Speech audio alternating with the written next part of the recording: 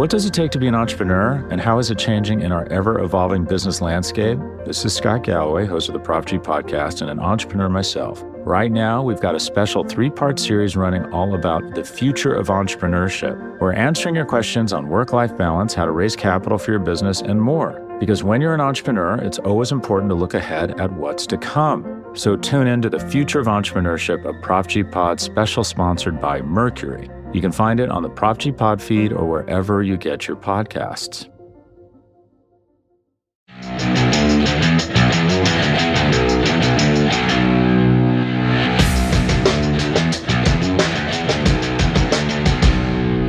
Hello, everyone, and welcome to a training camp edition of the Talking About podcast. The Sixers are down in Charleston. We are still up in the greater Northeast, but happy to talk about all the action going on down there and a quick preview of preseason, which will begin on Monday for Philadelphia.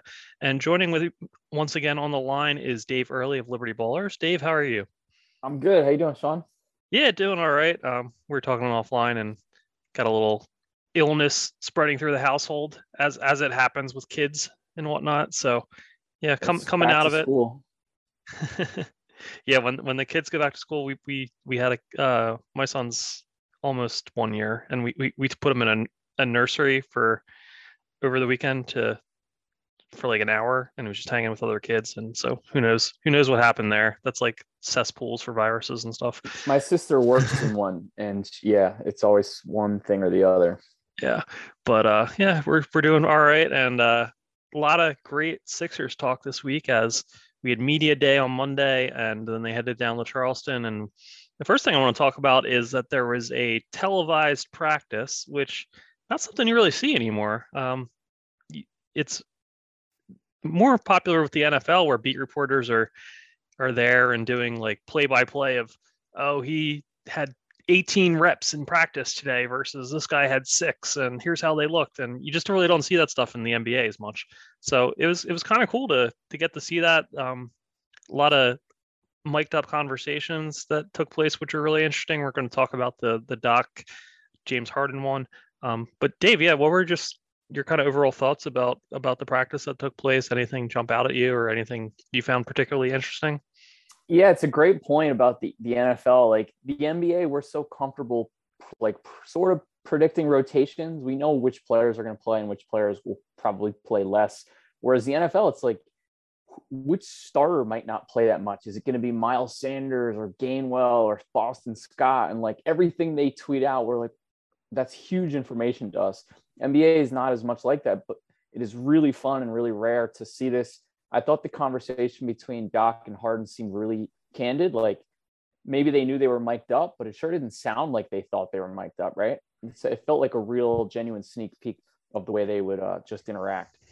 Yeah. I don't think they were like being overly couched with anything. Just, I mean, James might have forgotten about it that Doc had the mic on, and yeah, it seemed like maybe one of them did.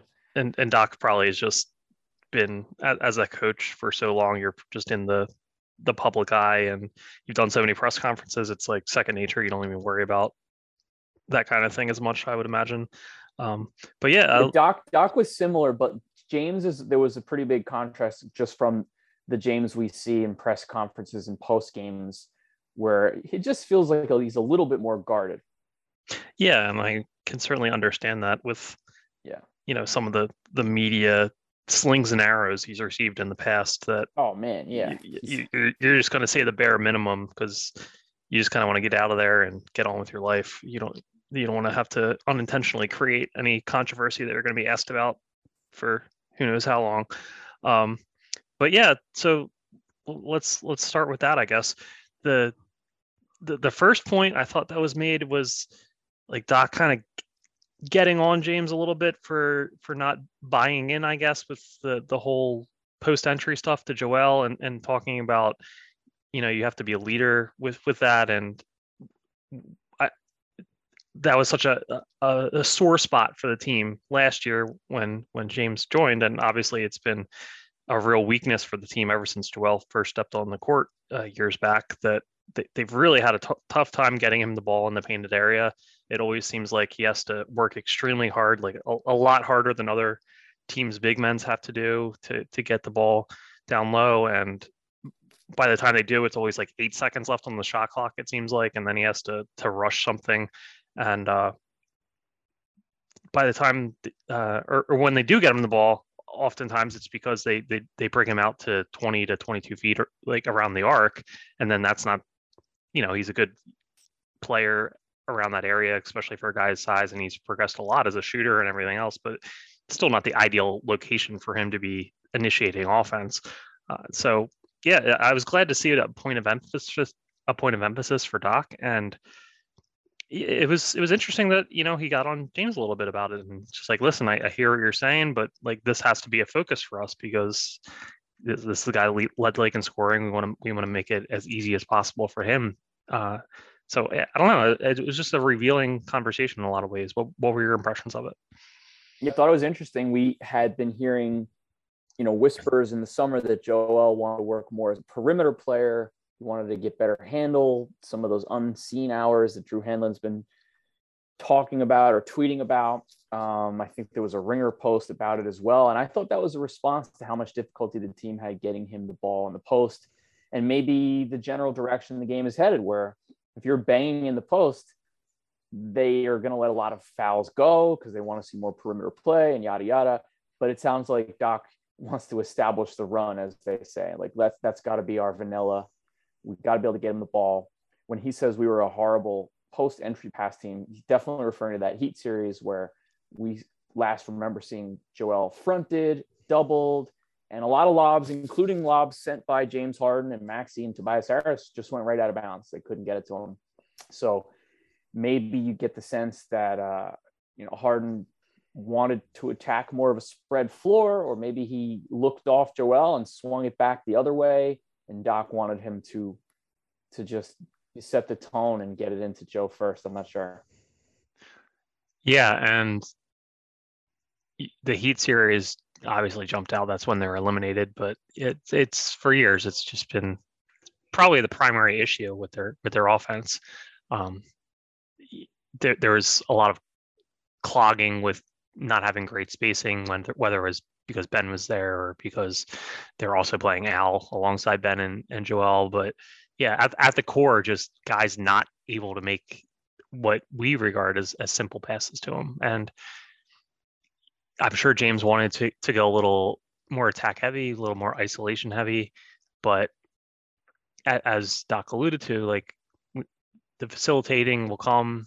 We need you to be the scorer and the facilitator, but this is the primary thing. We need to get Joel working first, and then everything will stem from that. And then the money quote later was, it's Joel and you. It's a pecking order. It ain't a democracy. So yeah, that put that one on the bulletin board of Doc sayings. But yeah, it's pretty clear that we all know that's how the offense is going to flow. It's going to start with Joel. He's the second billing, and then you go from there. But it's interesting to actually hear a coach say that in such a stark fashion to a guy that's been an MVP. He's top 75 on the all-time list, and it's got to be a little humbling to kind of like hear that, I guess. And James seems, he's a smart guy. He seems self-aware of that.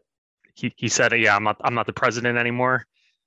To Doc's comment, so he recognizes it's Joel's team first and foremost, but still, for a guy who for so long was like everything revolved around him in Houston, and it's got to be an adjustment, and it seems like he's taking it in stride and making that adjustment. But it's just fascinating to watch it unfold. Yeah, I agree, and I think he probably is handling it well. I think he was pretty seamless when Chris Paul came along. He was adjusting. Obviously, they famously didn't get along at some point, but it certainly worked on the court when they were both healthy. And I think it would have worked gangbusters in Brooklyn, him referring to Kevin Durant and at times Kyrie Irving, even though you could make the case that when all three were healthy, he was playing best of the three of them in the regular season. So I think the adjustment is probably a challenge for him in some ways, not being the focal point, like you said, he was in Houston, but I think he's up for it.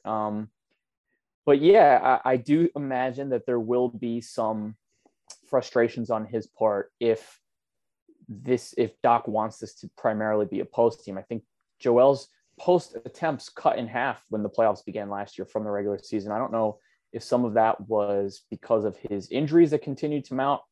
Some of that was the way the Heat played him, but it does seem like the game becomes less post oriented by the second round of the playoffs. So I will be curious to see if that's going to be their plan A, B, and C, or do they have other things in mind? Yeah, I imagine it's a plan A, and then plan B is something that was also part of their conversation, was like getting it out in transition. Like anytime Tyrese Maxey is sprinting down court, like get it to him. Like good things are going to happen because you got, Yeah. and he said we got Tuck in the corner, we got to get Tobias in the other corner, and that's just a money position for the team to be in. So yeah, I imagine that's kind of their plan B. Or I guess that would be plan A, because that would be if that's there initially, you go with the fast break, and then plan B would be once you're in a half court set to get it to Joel.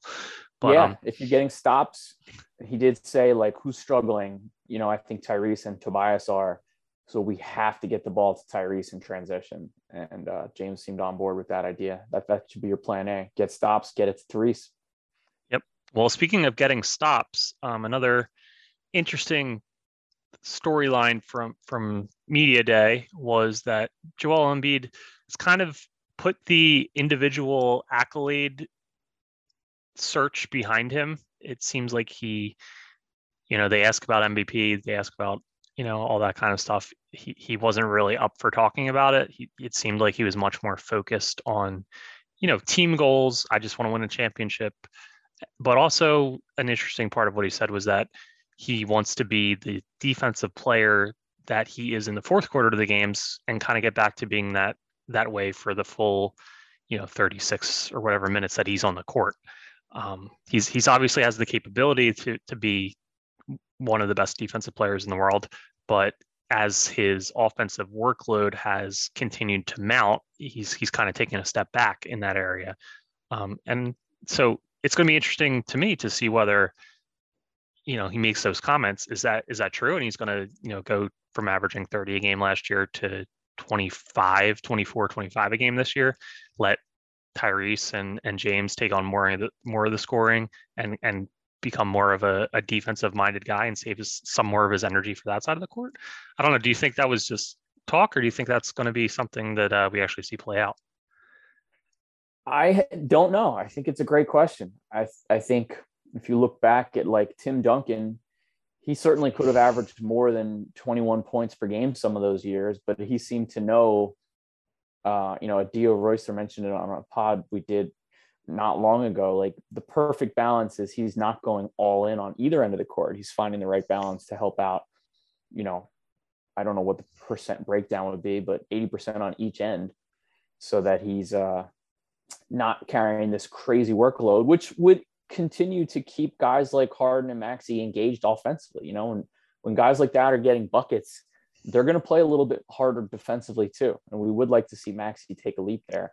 If he's struggling to score because we're trying to get Joel a ton of post-ups and he's averaging 30 points a game, he's going to be worn out on the defensive end, and a couple of his teammates might be frustrated with their roles. So I think the perfect balance is hard to define, but I do think it's with Joel taking on much more of a defensive responsibility than he did last year.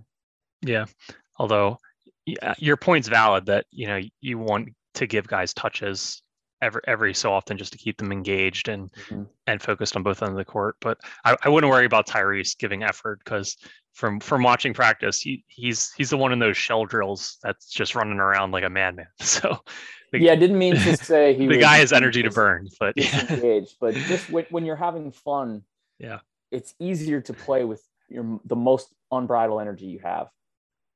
Yep, absolutely. And we saw the flip side of it was with Ben Simmons. When he was not involved offensively, he really struggled. He didn't want to go to the line. There were probably ways to get him more offensively involved than they did in the past. So you'd like to see, you and I talked about it over the course of last year. Like if Maxey is struggling, maybe put him out there without Embiid. if Harden is, maybe do the same, just to keep them going so they don't go 3 games in a cold patch or they're deferring. Exactly. Yeah. It's going to be a storyline to watch, whether it, we talked about the post entry stuff being the bread and, the primary way they want to initiate offense, but it will take a toll on Joel if you're doing that game after game, even if you're trying to make it as easy as possible for him. And he probably can't do that and still be maximizing his potential in the defensive end. So are they going to be more selective with that, or is it going to be a situation where it's more like last year and he leads league in scoring, but doesn't really ramp up the defense until the last 6 minutes of the game? Probably based on Joel's comments, it's probably going to be more of the former, and we'll see him maybe take a step back as Tyrese comes into his own and James is healthier and looking more spry than he was last year, coming off the hamstring and everything. And then he can be the more effective version of himself on the defensive end. Yeah, Joel's certainly saying what you and I are hoping to hear. Yep. Yeah. So good stuff from Joel this week. Seems focused. Seems like a man that has everything in life kind of in order and categorized in his mind and knows the path he wants to take ahead. Just good stuff from the MVP finalist. All right, we're going to take a quick break and hear from our sponsors. When we come back, we're going to talk more training camp stuff and a preview of Monday's preseason opener. What does it take to be an entrepreneur, and how is it changing in our ever-evolving business landscape? This is Scott Galloway, host of the Prop G podcast and an entrepreneur myself. Right now, we've got a special 3-part series running all about the future of entrepreneurship. We're answering your questions on work-life balance, how to raise capital for your business, and more. Because when you're an entrepreneur, it's always important to look ahead at what's to come. So tune in to the Future of Entrepreneurship, a Prop G Pod special sponsored by Mercury. You can find it on the Prop G Pod feed or wherever you get your podcasts. With threats to our nation waiting around every corner, adaptability is more important than ever. When conditions change without notice, quick strategic thinking is crucial. And with obstacles consistently impending, determination is essential in overcoming them. It's this willingness, decisiveness, and resilience that sets Marines apart. With our fighting spirit, we don't just fight battles, we win them. Marines are the constant our nation counts on to fight the unknown. And through adaptable problem solving, we do just that. Learn more at marines.com. All right, and we're back. Dave, another kind of interesting rotation thing is concerning the defensive havoc records, the newcomer D'Anthony Melton and the holdover Matisse Thybulle. So we've made the point a lot on this pod that Doc never really went to the Matisse Thybulle Danny Green combo very often last season, which theoretically you would have liked to see more of, given that they were probably their 2 best wing defenders. And in a playoff setting, especially, you want as many of those type of guys as you can get on the court. But yeah, for whatever reason, never went to that.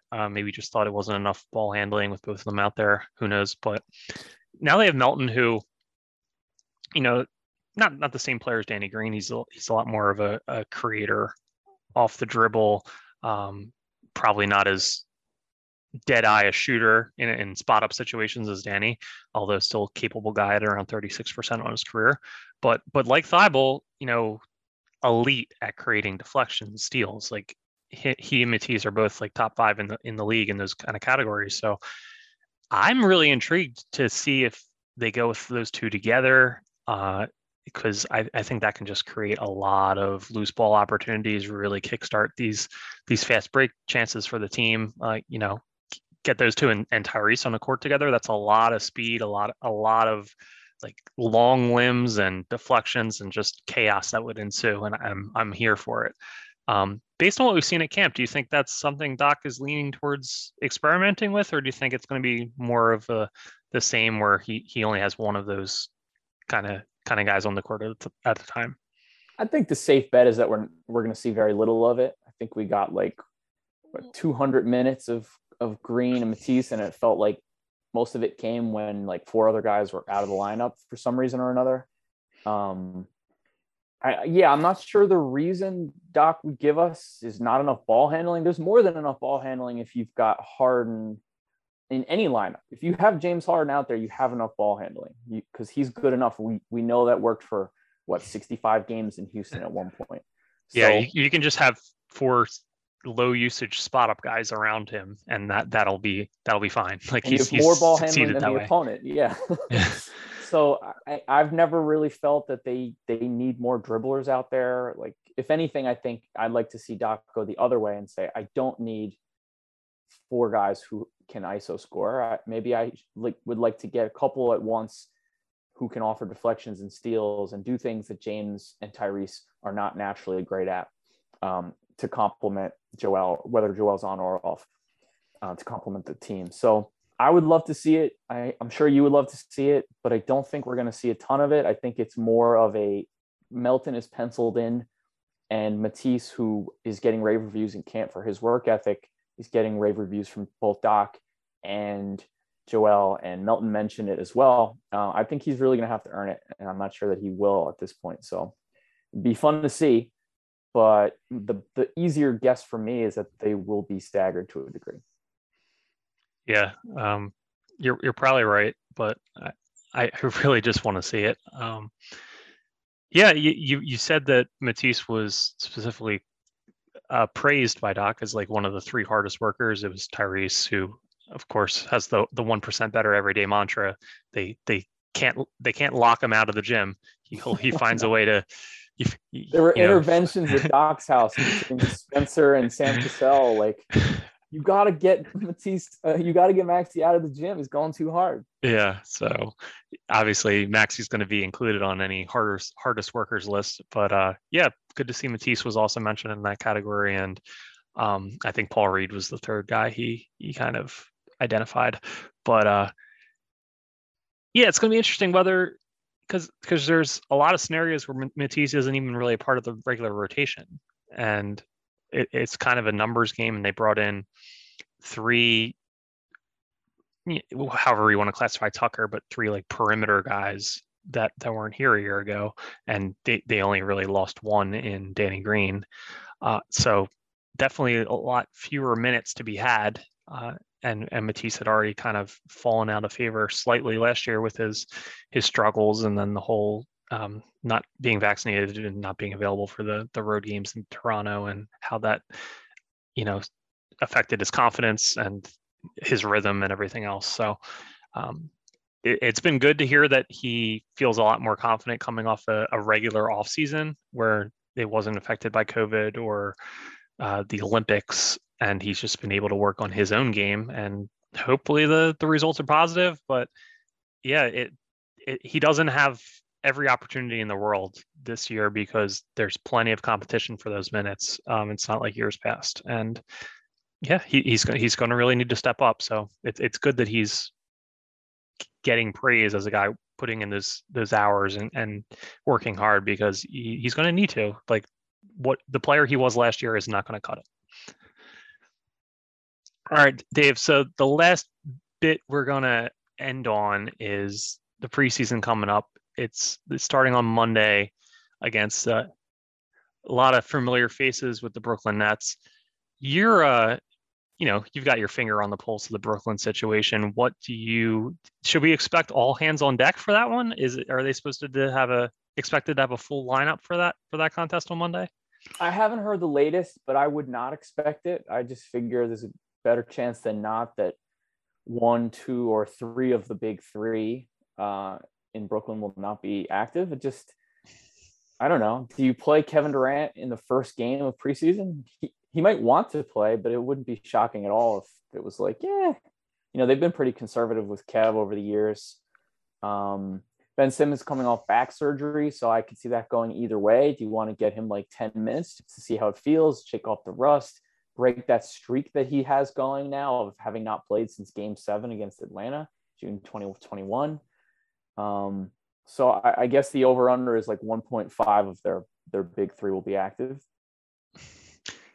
Yeah, what's been the level of activity for Ben? Has he been going in full scrimmages? I know we all saw the videos of Brooklyn beat writers falling all over themselves because Ben was shooting threes at practice, as if that wasn't something we saw hundreds of times. I Yeah, think Paul our called it Ben Simmons derangement syndrome. It's like watching a movie that you've seen a yeah, million times, like watching Pulp Fiction with someone who's never seen it. yeah, And you're like, you're just saying all the lines before they come out. yeah. That was a great analogy because it's literally like the people that watch The Office every day on TBS or something, and they can quote every episode, and it's just background for them. That's what Ben became for us. It was just background. Oh yeah, he's shooting threes in practice again. It's never going to happen though. Like Yeah, he's going to take a few before the game, but definitely don't expect him to do it in the game. yeah, And he joked with JJ Redick that, like, I feel like this got misquoted because people were like, they took the direct quote, which was, yeah, I'm going to shoot a bunch of threes. But if you listen to the full thing, he's like, yeah, I'm going to shoot a bunch of threes and strand Kevin Durant when he's open to take another three. So I think he was joking, like, I'm not going to shoot threes on this team. Look around me: Seth Curry, Kevin Durant, Kyrie Irving, Joe Harris. So I do not expect him to be a shooter this year. I think he made steps towards acknowledging and joking that he's not a good shooter with JJ with a glass of wine. So maybe a little bit more of an acknowledgement from him that, like, he said some things that annoyed Sixers fans understandably in the past, like, oh, I don't need to work on it, or I'm going to not do it because when I do it, I want to shoot 40%, not 25%. I'm just dismissing all of that. Just looking at him like Nick Claxton. You do some great things out there. We're going to use you, but shooting threes is not one of them. no, it's not going to happen. It was just hysterical to see the old eyeball emojis and everything else from people who just don't know any better yet. Yeah. But yeah, and he also said the who knows comment and at the Nets media day was also just totally flippant and like, come on. Sixers fans for many years, like 16, 17, 18, 19, 20, had plenty of reason to feel optimism. The first overall pick, went through the process. If he could be like an MVP candidate player. So you have every reason to hope that he can shoot. But by 2021, 22, and now 23, like if you're holding out any hope, if you're asking him about his jump shot or filming it, you may as well do the same for Adebayo and Gobert and Clint Capella. Yeah, and that was a good point that you made. Like, that's on our last episode. Just the point guard moniker might have just hurt him in this area more than was anticipated because, as you said, Bam Adebayo doesn't shoot threes, and it's not something he gets asked about every day because there's no expectations for that to happen. But because Ben has the ball in his hands and he's the quote unquote point guard, that just became an expectation, and it kind of became this self-fulfilling prophecy of destruction. As it got asked more, he got more defensive, and then it just spiraled in a downward manner. He's been very defensive about it. I don't think he's handled it well. So I understand plenty of the animosity, which gets lit on absolute fire when he asks and demands a trade, because now it's like, every reason I was frustrated with you and disappointed in you, now I hate you. So you get it from a Sixer standpoint. He was not the Nets overall pick. Any Nets fan who's like, I can't wait to see if he's going to shoot, it has Ben Simmons derangement syndrome. I do feel bad for them, but I don't think Nets Nation, all 150 of them, are really hanging on him to shoot this year. No, they've other concerns. Yeah. There's plenty of angst-ridden topics that have gone on in Brooklyn the last few months. You don't have to dredge that one up. Yeah, what's it going to be like to coach these guys, Coach Nash? What do you think? So I saw this conversation this week.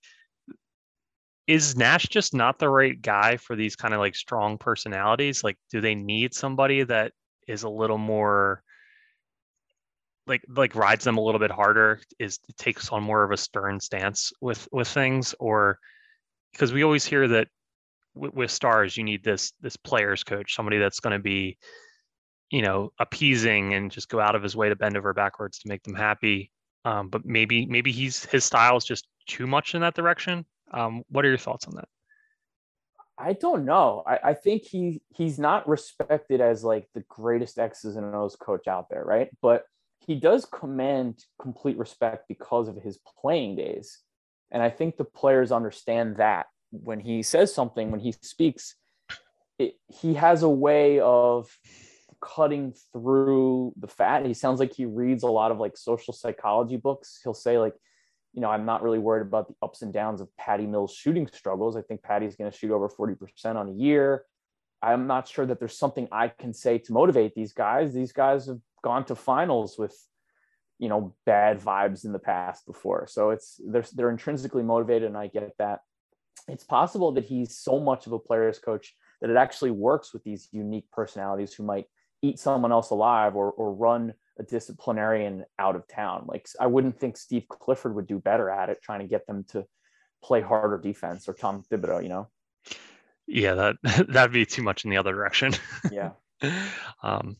Probably a slightly more middle ground that could be reached. But yeah, you're right that first and foremost, the respect from his outstanding playing career himself garners a lot of cachet with definitely guys like Durant, who, seems to have a real respect for the history of the game and everything.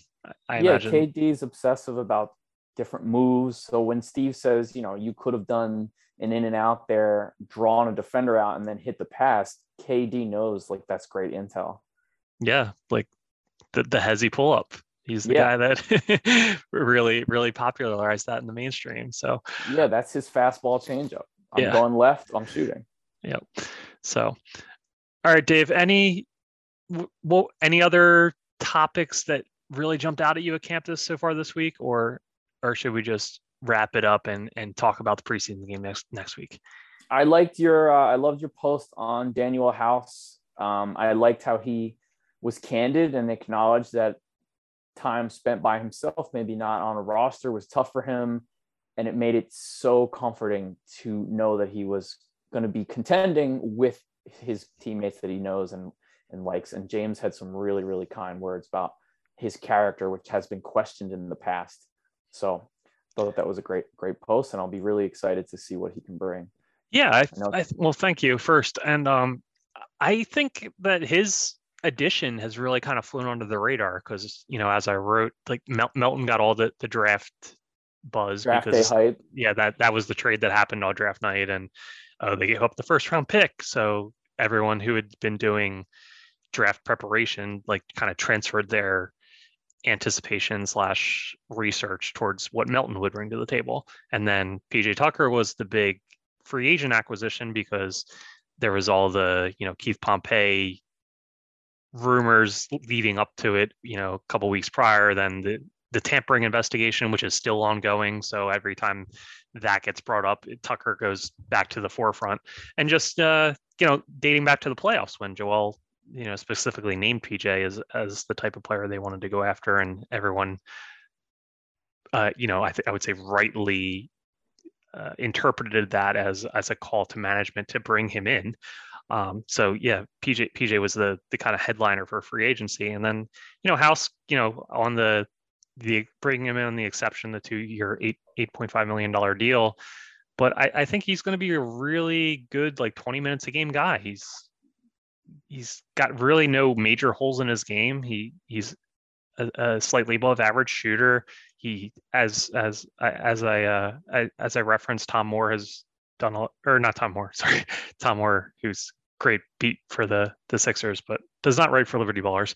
Tom West for LB has written pretty extensively about how well Daniel House played defensively after joining Utah last year, to the point where he was actually taking over for Royce O'Neal in late game lineups because he was kind of their primary wing defender.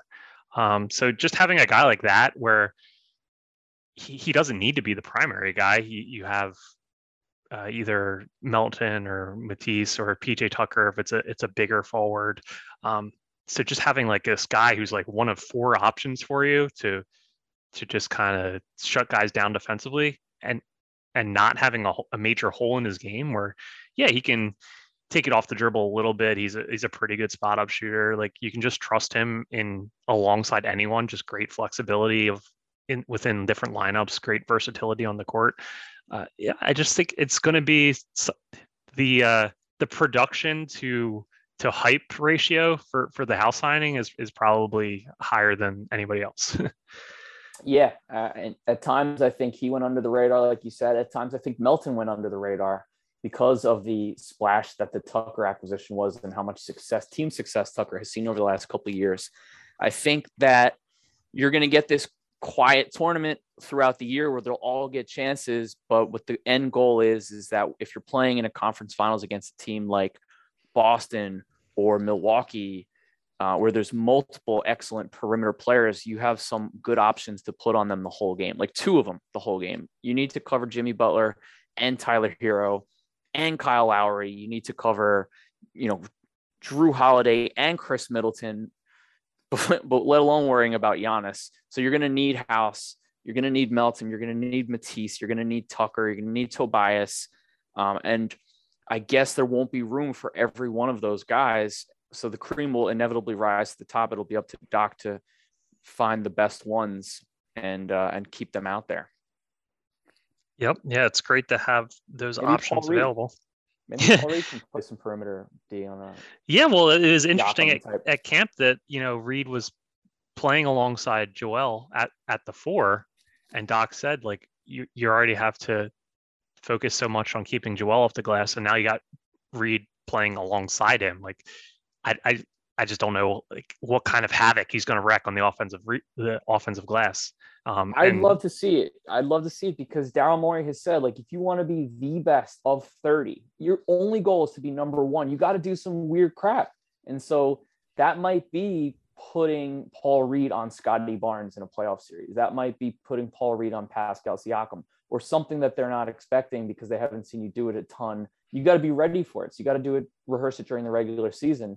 Can Reed play with some of these other guys? Can you guys do more switching than you've done in the past? Or is it always going to be Embiid drop coverage? So let's get weird. Yeah, the number one thing is let's at least try it and get a look at it. And if it doesn't work out, it doesn't work out. But it's a long regular season. People argue that it's too long. So let's at least take advantage of it and try different stuff. Yeah, I'd argue that. Yeah. So, all right, Dave, this has been a great convo. I'm excited to talk again when we have actual games, albeit maybe just preseason games next time we speak. But still, it's been a long off season. I'm excited to see the Sixers back on the court against competition, not just inter-squad practices. But yeah, that was still great to see this week. But it's going to be good to see them back out on the court next week and really get the season going. As we've continued to talk this off season, and I feel, and the Eagles are now the last undefeated team in the NFL. We'll leave that for Seamus and Paul with their crossover pod, but not still, just a paper tiger, not like one of those. Oh, they're undefeated. They're legit. Yep. Yeah. So feels like it could be a really positive fall into winter for Philadelphia sports right now, and hopefully the Sixers can build on what many perceive to have been a positive offseason. And we'll see how it all plays out, but it'll all get started Monday with preseason. And we'll talk to you next week. Dave, where can everybody find you online? What about an Andy Reid versus Eagles Super Bowl, Chiefs Eagles, and then maybe a Sixers Clippers championship where Doc faces his old team? That'd be fun. You can find me at Liberty Ballers. Yeah, well, we do have the Doug Peterson return this week, and people were talking about how positively the Jags have looked and played to begin the season. There, they're coach. Yeah. Amazing when you have a good coach to you can turn around Trevor Lawrence, who people said was the best QB prospect since Andrew Luck, but then Urban Meyer makes him look like garbage, but get somebody who actually knows what they're doing in there. Made himself look like garbage too. Yeah. So yeah, Doug, good coach. I think the parting was, came at the right time in Philadelphia, but the man brought the city a Super Bowl. He's going to get a heck of a ovation. We said the same about Andy back in the day. The timing was right. Great coach, but the timing for a change was right. People said the same about Doug. And people said the same about Doc the last 2 years. Okay. Yeah. But hopefully Doc learned, and we'll see a little bit more flexibility in the upcoming season. But we're optimistic. It'll be telling to see if he goes and watches Small Ball, Daryl's musical. There you go. That'll be it. If they ask him a press question about that, and he Have can. you seen Small Ball? Yeah. There you go. All right, Dave. Well, thanks a lot for joining me this week. Everyone out there, have a great weekend. Enjoy the preseason games next week, and we'll talk to you soon.